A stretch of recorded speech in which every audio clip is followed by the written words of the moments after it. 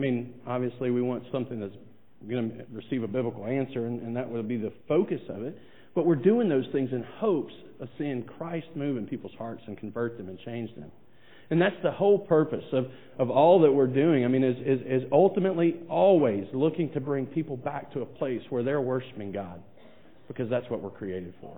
That's what we're all about. And so, anyway, that's why we're doing what we're doing. That's some of the things that are coming up, and I hope that you'll be praying about those things. I think they're critical for us. But as I said, even today, in the message today, my hope is that you hear these words and recognize really what Jesus has done for you and what He has prepared for you. So, without really any further ado, I guess let's pray before we go to the Word and just focus our hearts and ask that He speak to us. Father, I just thank You so much for this time. I pray for each of us as we sit here. There's so many distractions. There's so many things that can draw our attention away. And I would pray that in the midst of this, that Father, You would help us to focus only on You, Your Son, and Your Spirit. I pray that You would just strengthen us for what's ahead of us. I pray that You would prepare our hearts to possibly be convicted or to be excited about what You've done. I pray that You would just move in this time, and that as we walk from this place, that we would recognize You and see Your power and Your grace evident in our lives. I pray for myself, that You would just speak through me, use me as a vessel. I need Your help. And so all these things I pray in Jesus' name. Amen. Well, we've come to the last week of a 5-week study on the resurrection, death and resurrection of Lazarus. And in that, every week we've come, it's been more than just simply looking at this miracle. Although the miracle has been part of the focus, every week we've come, we've seen that in this miracle we truly get to see Jesus moving and working and demonstrating certain things about Himself. We saw that, instead of God not existing because suffering and evil exist in the world, we recognized and we're able to see through the text that truly, in the midst of these difficult and trying times, God's glory can really be seen most clearly. We saw that God's providence, His plan, it will not be stopped. His plan cannot be stopped in any way by anything we do. It can't be changed by our mistakes or our failings or even our successes. His providence is really our assurance for our future. We saw that as Jesus went back into Jerusalem, even though He was likely going to be killed if He did. We saw as Jesus went into this and He met with them and saw the grief that these people had, we saw that God was not some God that was distant and uncaring and uncompassionate, but we saw Jesus approach these people, see their grief, and experience this compassion for them that moved Him and grieved Him, and He wept. And last week we saw that His power was made so evident that now as we think about His glory and we understand His power, what He can truly do, we understand that His glory really does shine brightly in the midst of trying times. We recognize that His providence can be our assurance because He truly is an all-powerful God. We recognize that His compassion and His grace are meaningful. They actually will mean something. They're not simply, well, I feel bad about it. But He moves in it, and with His power together, it's life-changing. It converts us, and it brings death, or brings life where death was. And this week, really, I think as we sum this whole story up, I think that we'll see that really the passage that we're going to read today is really the focus, or really the reason that all of this occurred. So that we could see and understand one very important point. We're going to be in John chapter 11. Verse 20 through 27 is the passage. If you've got a Bible, you can turn there. I think the verses will be on the screen. But as you're turning there, let me just set up the context and set up what's happened. Jesus sat was in a village about somewhere around 30 miles away.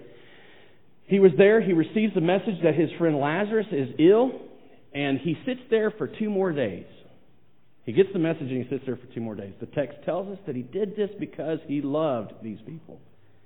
He didn't act like they thought he should have acted, but he did it because he loved them. At just the right time, he gets up to go, and trusting in the providence of his Father, he gets up and goes back to Bethany, which is near Jerusalem, and his disciples, his followers, are saying, hey, don't go back. They were going to stone you the last time you were there. They're very angry with you. Don't go back. You need to stay here. And against their better judgment, but he, trusting in his Father's providence, gets up and goes. As he gets there, or actually before he gets there, Martha runs out. She sees him. She falls at his feet. She has a conversation with him. After this conversation, she goes and gets her sister, brings her sister back. When her sister Mary comes back with her, she has also a group of mourners. And they are, they're mourning and they're crying and they're hurting. And they're upset, and this, it's just a very sad and intense moment, I think. Jesus sees that. He's grieved. He asks to be brought to the tomb. And he gets to the tomb and he says, now roll away the stone. Now Martha had already, in this passage, had already confessed that she trusted in Christ, that she believed he was the Messiah. And so she demonstrates this faith, but demonstrates that it's imperfect, as even as Christ calls for the stone to be rolled away, she says, hey man, he stinks. Probably better not do that. Well, the stone's rolled away anyway, and Jesus stands in front of that tomb and he cries out, Lazarus, come out. And I think in one of the most shocking events of those people's lives, he actually came stumbling out of the grave, alive. That's the story. But what's it all about? What's it point to? Well, I think that this passage that we're going to read today, I think that this is the depth of what this all points to for us. John chapter 11, verse 20. So when Martha heard that Jesus was coming, she went and met him. But Mary remained seated in the house. Martha said to Jesus, Lord, if you had been here, my brother would not have died. But even now, I know that whatever you ask from God, God will give you. And Jesus said to her, your brother will rise again. And Martha said to him, I know that he'll rise again in the resurrection on the last day. Now, I want to just talk to you a little bit about this idea of resurrection. N.T. Wright, in his book, The Resurrection of the Son of God, he does a detailed study of what the first century view of the resurrection was. And just to say it plainly, is they thought it was impossible. They thought there's no way this could ever be. People don't get up from the grave. This doesn't happen. Now we know that there was a couple of different denominations, if you will, within Judaism, and there's more than a couple, but there was 2 prominent ones.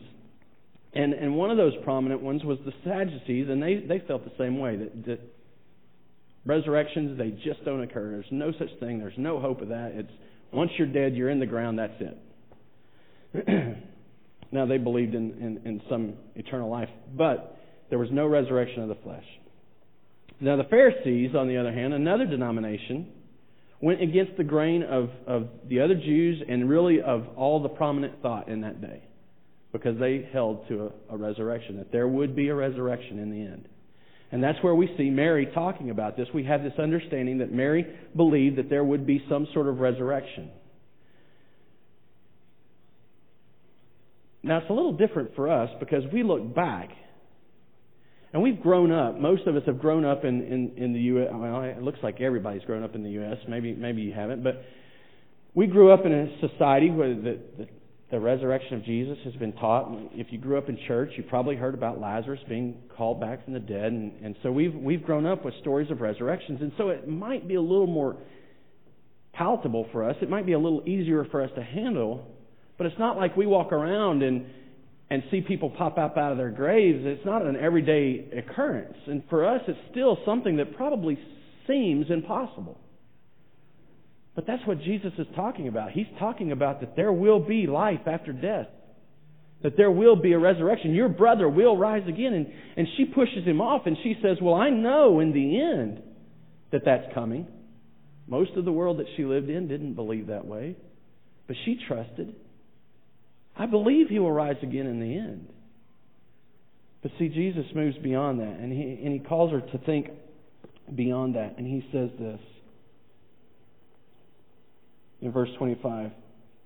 Jesus said to her, I am the resurrection and the life. Whoever believes in me, though he die, yet shall he live. And everyone who lives and believes in me shall never die. Do you believe this? And she said to him, Yes, Lord, I believe that you are the Christ, the Son of God, who is coming into the world. Jesus is telling her that there is more to this resurrection than what she's expecting. And she's not even getting it. She's not even ready for it. But what's about to happen is about to change her perspective forever. And I think it's easy for us to be in this place because most of us, in fact, if you've ever seen somebody come up back from the dead, go ahead and raise your hand. We haven't. Now, I told you last week I have a story about that, and I'm going to share it today. Some of you have heard this, and you'll think, oh, not that story again. But I think it'll help you understand this perspective that she had. One of the first years, actually the very first year, I went to China on a short-term mission trip. The missionary there hooks us up with they had no idea these people existed. It was an accident that they found him, or found them. It was a group of Chinese Christians out in the middle of nowhere that were believers. They walked up onto this bridge one day, and they found this group of Chinese Christians, and they were singing songs in Chinese, but they were hymn songs, and so they recognized the melody. And it was an amazing event, amazing time for them, and they just celebrated together. Only one of them spoke Chinese, and so there was a lot of translating going on, and there was questions and answers, and it was this amazing time. And just like it was like old friends had gotten together. It was great, and they came back talking and telling this story that was amazing. Well, on our trip, we got to meet this one of the people that was there as well, and we stood in her house, and she shared with us how her father was very ill. And we stand there, and she's just broken because she doesn't want to lose her father because she understands her father's not a believer.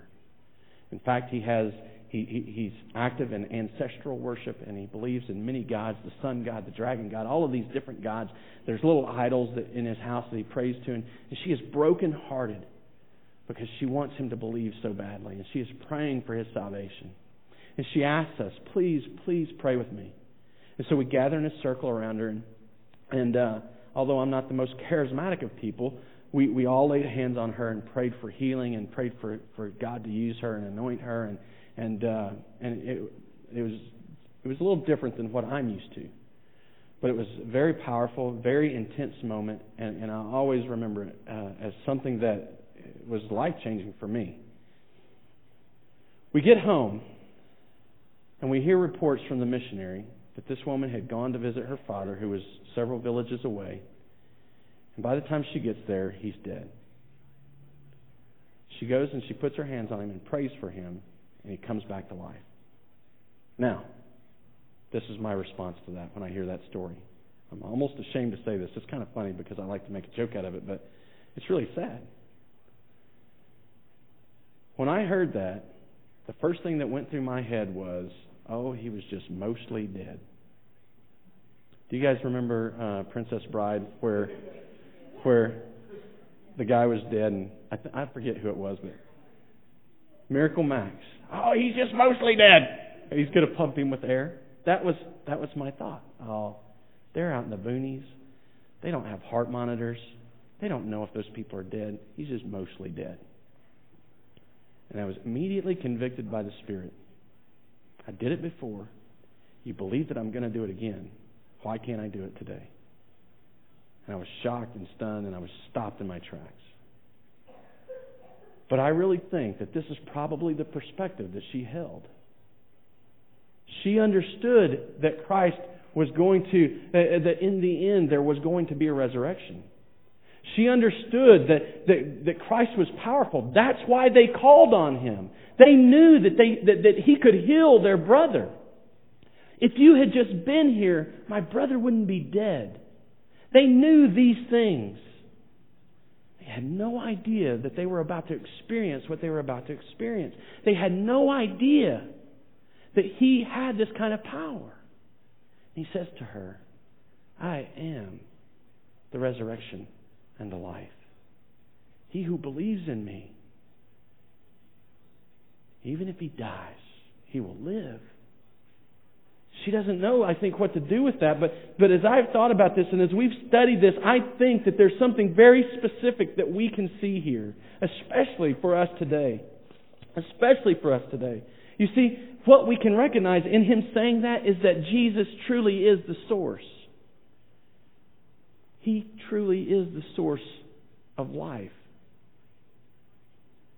Not just getting saved and being converted in this life, but being saved and having the hope of life eternal, not just in spirit form, but in our body. See, in our evangelical circles today, we teach that Jesus Christ came, He died on the cross for the sins He came and He died on the cross for sin. Those who believe and have faith are saved. They're converted. They're sanctified. He works in them. And they come to the point of death and we say things like, well, He's in a better place now. And it's almost like we hope for that time. Not that that's bad. Not that it's wrong to think that, oh, He's in a better place now. Because the Spirit truly is, when absent from the body, is with the Lord. But I think we're short-circuiting it. I think what we need to understand and see in this passage is that He's saying, I'm the source not simply of a spiritual life, but an eternal life in which one day your spirit that's been made alive will be connected to a body that has no sin and has no suffering, feels no pain. You see, we long for a time, and we sing the song today, we long for a time when we can be with Jesus. But I think what we can understand is as we trust in Jesus, He's the source that gives us a hope of more than just simply being made alive in spirit. I think what we're to long for is not simply dying and going to be with Him, but for His return, and for all those that have died and gone before to be raised from the dirt and their bodies to be made new, and for us to be connected to Him, body and spirit unified, as we stand before Him and worship Him. You see, Jesus is the source for that. He's the one that makes it possible.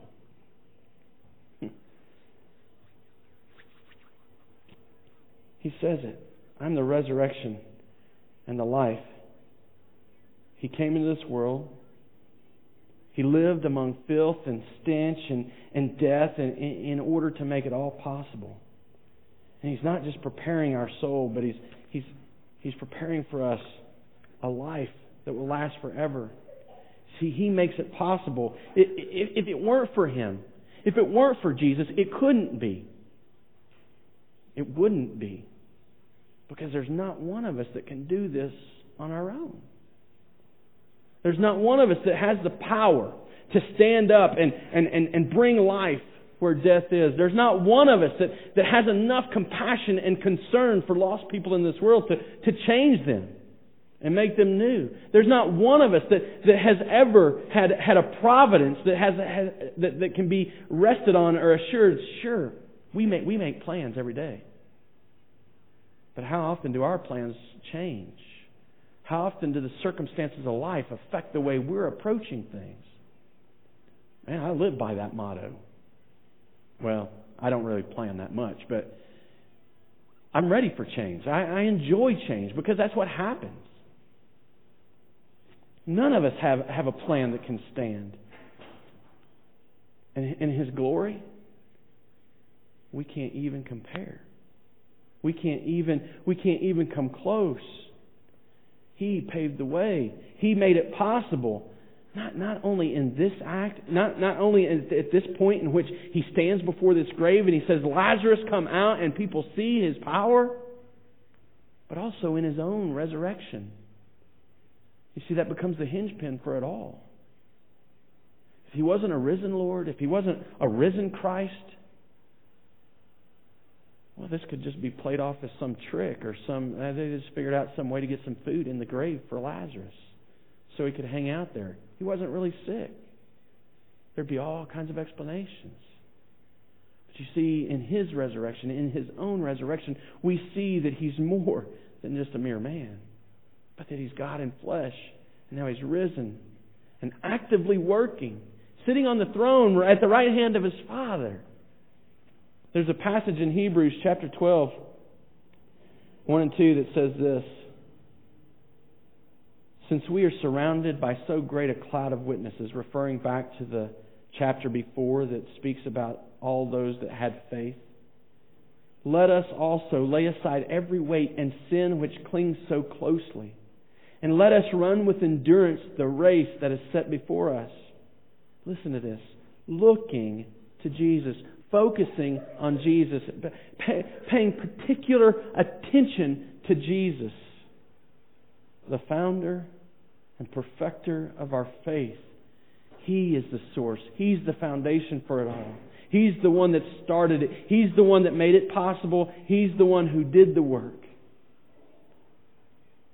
Who for the joy set before Him. Somehow my verse got cut off there. Who for the joy set before Him endured the cross, despising the shame, and is seated at the right hand of the throne of God.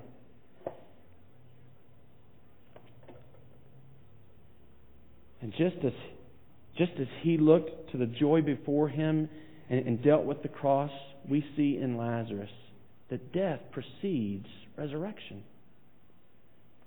Jesus says, I am the resurrection and the life. But before we can ever experience resurrection, we must experience death. Listen to it again. He says that I am the resurrection and the life. Whoever believes in Me, though he die, yet shall he live. You see, we don't have to fear death. We don't have to be afraid of it. We don't have to live like the rest of the world with this fear of what's unknown ahead of us. Because Jesus is the source of life. He's the source of resurrection. He's the one that gives us the hope in His power, in His providence, in His compassion and grace. We will recognize His glory. You see, we don't have to approach things with this fear or sense that we're not going to make it. Because as believers, we have to die before we can be resurrected. There has to be this place where our flesh is crucified, our flesh is left behind so that we can be made to live. See, our hope is no longer in life or how many ways that we can cheat death. For those of us that believe, even if we die, we're going to be made alive.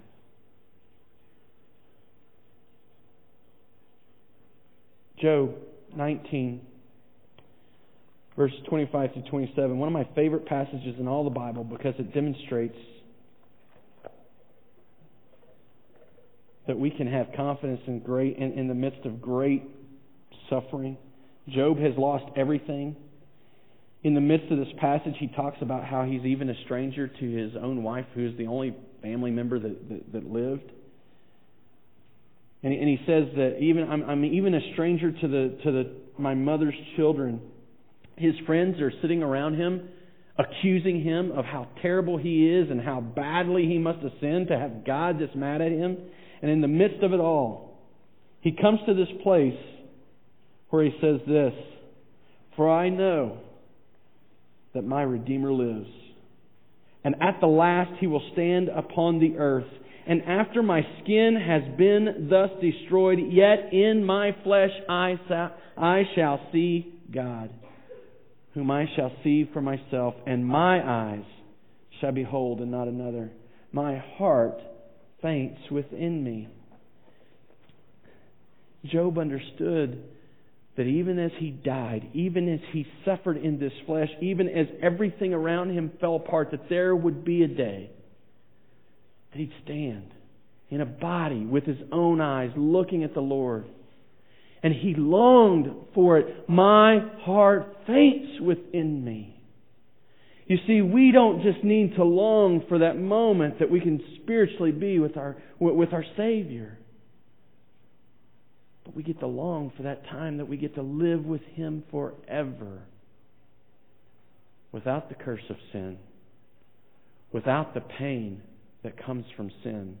Without the suffering and the tears and the loss and the endurance of evil. Without any of that. As our bodies are given to us and we are restored. You see, this picture, in fact, as I look at this story of Lazarus, I see it as a snapshot or a microcosm of what God has been doing since the fall of man, and probably really, by His perspective, from even before that. But as God is working in this world, He comes into this world and He works and He demonstrates His glory and He makes it so evident to people. And people don't get it. They don't understand it. And He continues to work and continues to demonstrate His glory and His providence and His power. And He demonstrates His care and concern for His creation. Over and over you can see this through the story of the gospel, through the Old Testament and the New. Always working for one point. Always working towards one climax. You see, the end of sin, it finds its end on the cross. But the end of redemption doesn't come until we found the resurrection and Jesus comes again in glory and brings us to this place and heals us and makes us new and raises us up and gives us this new body. That's when the work is completely done. That's when the work is all finished, when the new heavens and the new earth are brought to this place and we're resurrected and living in the presence of our Savior from now until forever. That's what we're looking for. That's what we're longing for. That's what God's been doing. And that's what we see in this story of Lazarus. A man who was sinful. And he dealt with the products of sin in his life. And he was sick. And he was dying. Without Jesus, apart from Christ, that's every one of us. Every one of us. And there will come a day when Jesus stands before our grave. He calls you by name to come out. Imagine that day as He says it. Craig, come out. Stephanie, come out. Sarah, come out. Jeff, come out. What a day to long for. What a day to live for. What a day to recognize our joy being made complete in. Focusing on our Savior. Looking to Him as the author and perfecter of our faith. And knowing that we no longer have to fear those things that come to us in this world, those things that knock us down, that seem to have power over us, that seem to control us and seem to take away the light. You see, here's the promise in all of it. That death will never control you because death didn't control Jesus. Death will never have power over you because it didn't have power over Jesus. Death will never own you again because it never owned Jesus. That's the hope we have. That's the power He has. And it's because of that power and His great compassion, His beautiful glory, and this amazing providence that we have the assurance that that's going to happen. My hope is that as you sit here and listen, you recognize this is what Jesus did for you. This is what He did for you. It's what He did for me. It's what He did for our brothers and our sisters. Isn't He worthy of our worship?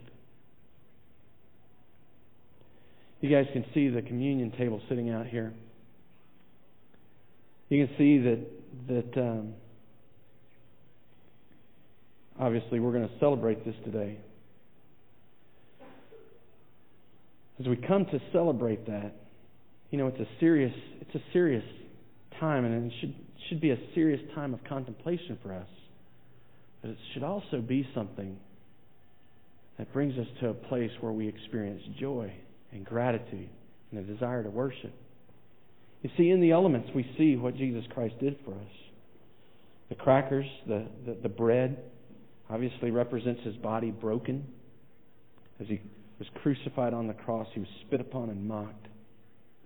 And in the intensity and the evil of that moment, as our Savior is nailed to that cross and His body is broken, we see how deplorable our sin is to our Father. And in the juice, we recognize that His blood was spilled. They pressed the crown of thorns on His head, and the thorns dug into His flesh, and He bled. They whipped Him.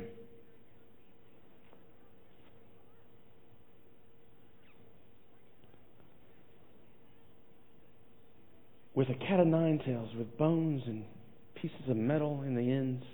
And they ripped His flesh. And they wrapped a purple robe around Him, and they laughed at Him.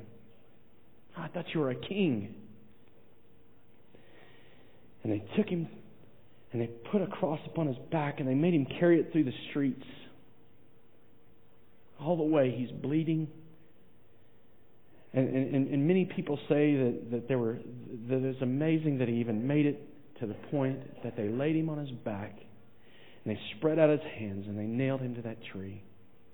And then they took His feet, and they put a spike right through them as well. And that blood, as it was spilled, is what cleanses us from sin. And in this tragic event, we find forgiveness.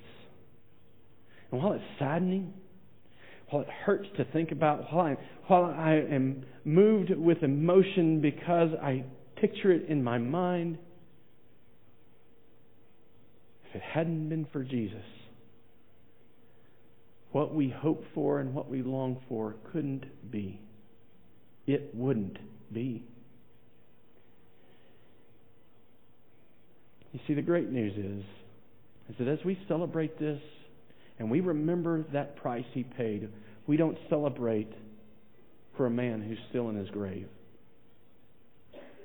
We celebrate because we have a risen Savior who's told us that He is the resurrection and that He is the life. And this is what gives us hope. This is what gives us assurance. So I'm just going to ask you to bow your heads. Close your eyes. I'm going to ask you to consider what Christ died for in you.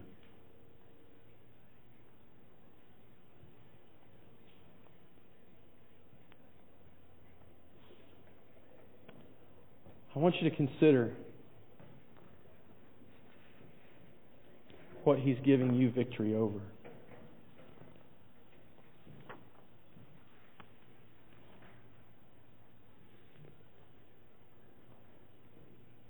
And I want you to ask again for His continued forgiveness, because we recognize the struggle's not done.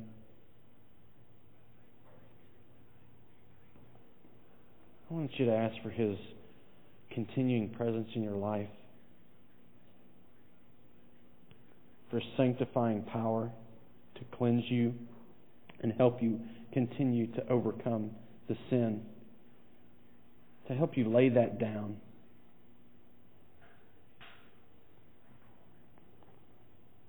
Dear Jesus, we do thank You for the price You paid. And we do praise You that You give us life. I pray that through your Spirit, you'd help us not just to feel the weight of this as we need to, but that you'd also help us to understand the joy of it, the celebration that comes from it, the hope that shines out of it. Help us to recognize that you really should be and are worthy to be our focus. So all these things I pray in Jesus' name. Amen. Before the band plays, I just want to share this passage with you.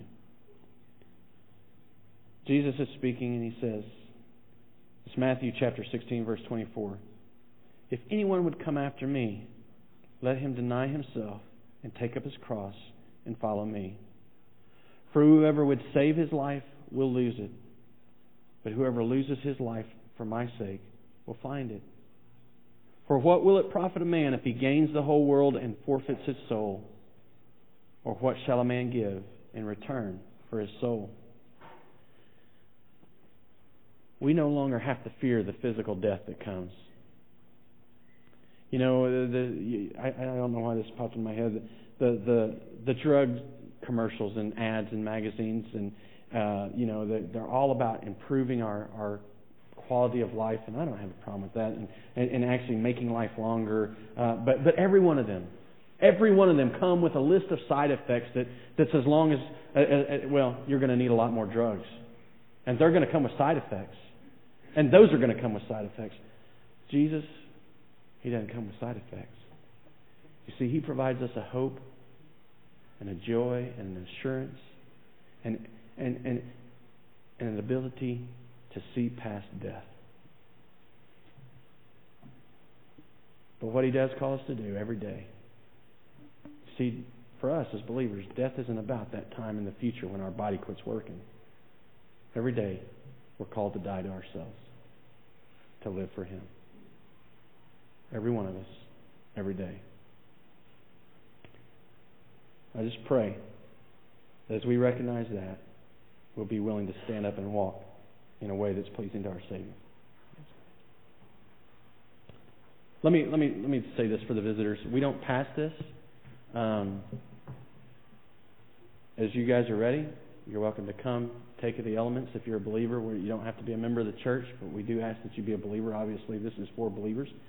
But if you want somebody to pray with as you take it, let me know. I'd be happy to pray with you. If there's things in your life that you just feel like you need dealt with, I'm happy to speak with you. But just as you're ready, come and take and celebrate.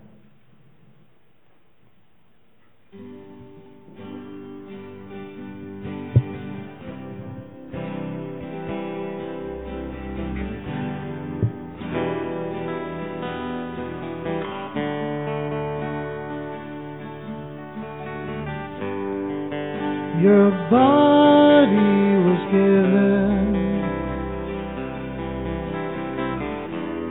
your blood was spilled,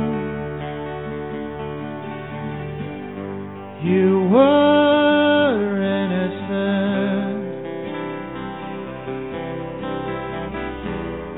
still you hung from a cross.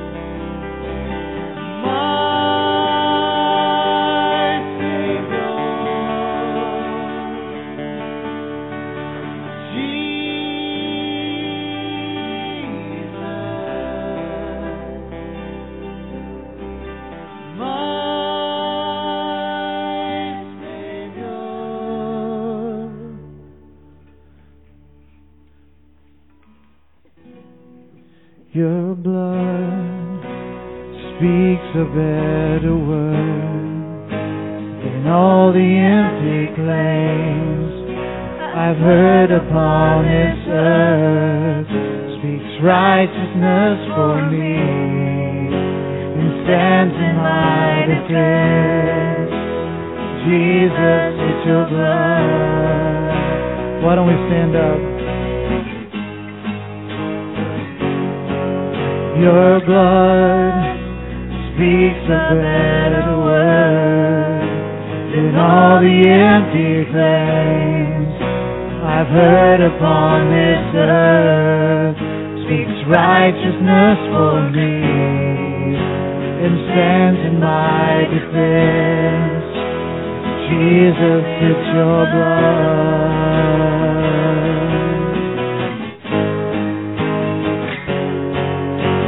What can wash away your sins? What can make us whole again? Nothing but the blood, nothing but the blood of Jesus.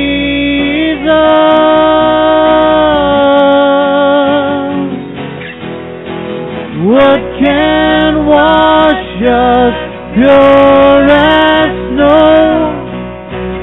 Welcomed as the friends of God. Nothing but the blood, nothing but your blood, King Jesus.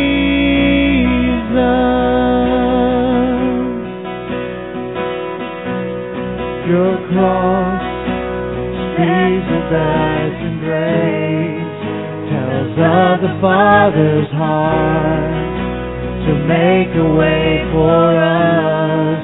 Now boldly we approach, not by earthly confidence, it's only by your blood.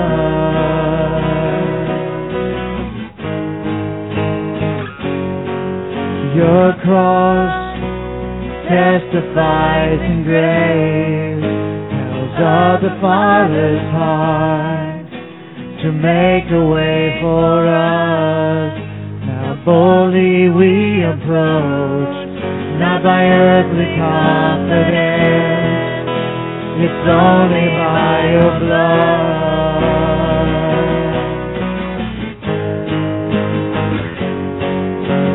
What can wash away our sins? What can make us whole again? Nothing but the blood, nothing but the blood of Jesus.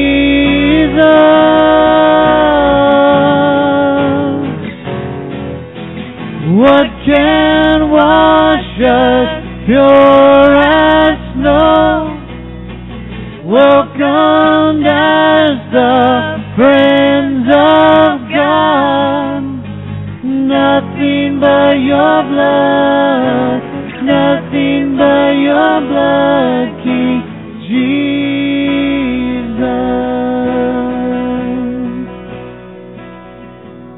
Your blood testifies in grace, tells of the Father's heart to make a way for us.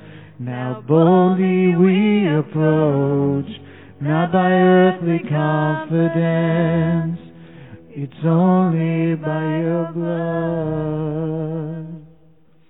Father God, we thank you, God, that is through your blood that we can come to you, that it's your grace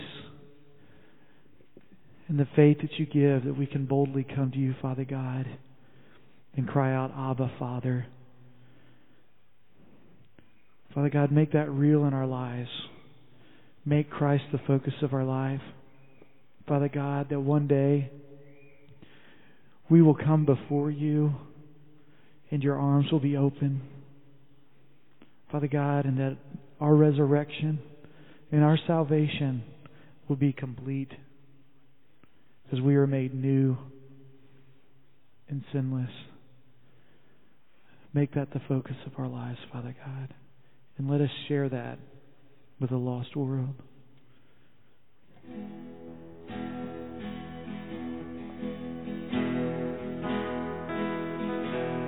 How lovely is your dwelling place, O Lord Almighty. For my soul longs and even faints for you.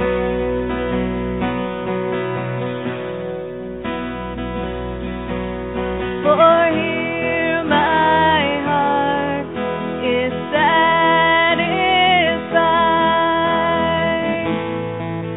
within your presence. I sing beneath the shadow of your wings.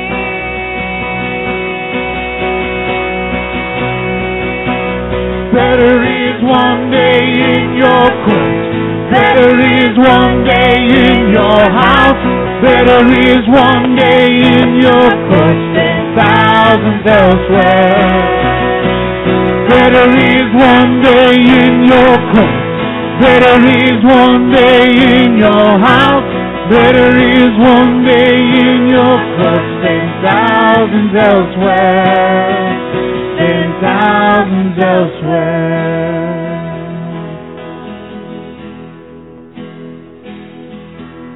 One thing I ask, and I would seek to see your beauty, to find you in the place your glory dwells.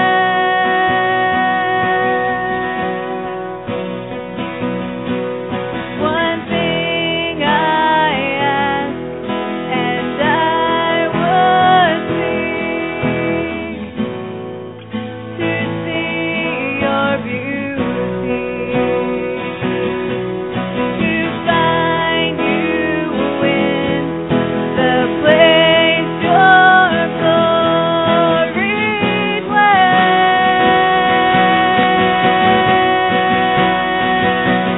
Better is one day in your court. Better is one day in your house. Better is one day in your court than thousands elsewhere. Better is one day in your court. Better is one day in your house. Better is one day in your court than thousands elsewhere. My heart and flesh cry out for you, the living God. Your Spirit's water to my soul. I've tasted and I've seen. Come once again to me. I will draw near to you. I will draw near to you. Better is one day in your court. Better is one day in your house. Better is one day in your court than thousands elsewhere. Better is one day in your court. Better is one day in your house. Better is one day in your court than thousands elsewhere. Better is one day in your court. Better is one day in your house. Better is one day in your court than thousands elsewhere. Better is one day in your court. Better is one day in your house. Better is one day in your courts than thousands elsewhere. Than thousands elsewhere. Father God, we thank you for what you've done in our lives, Father God.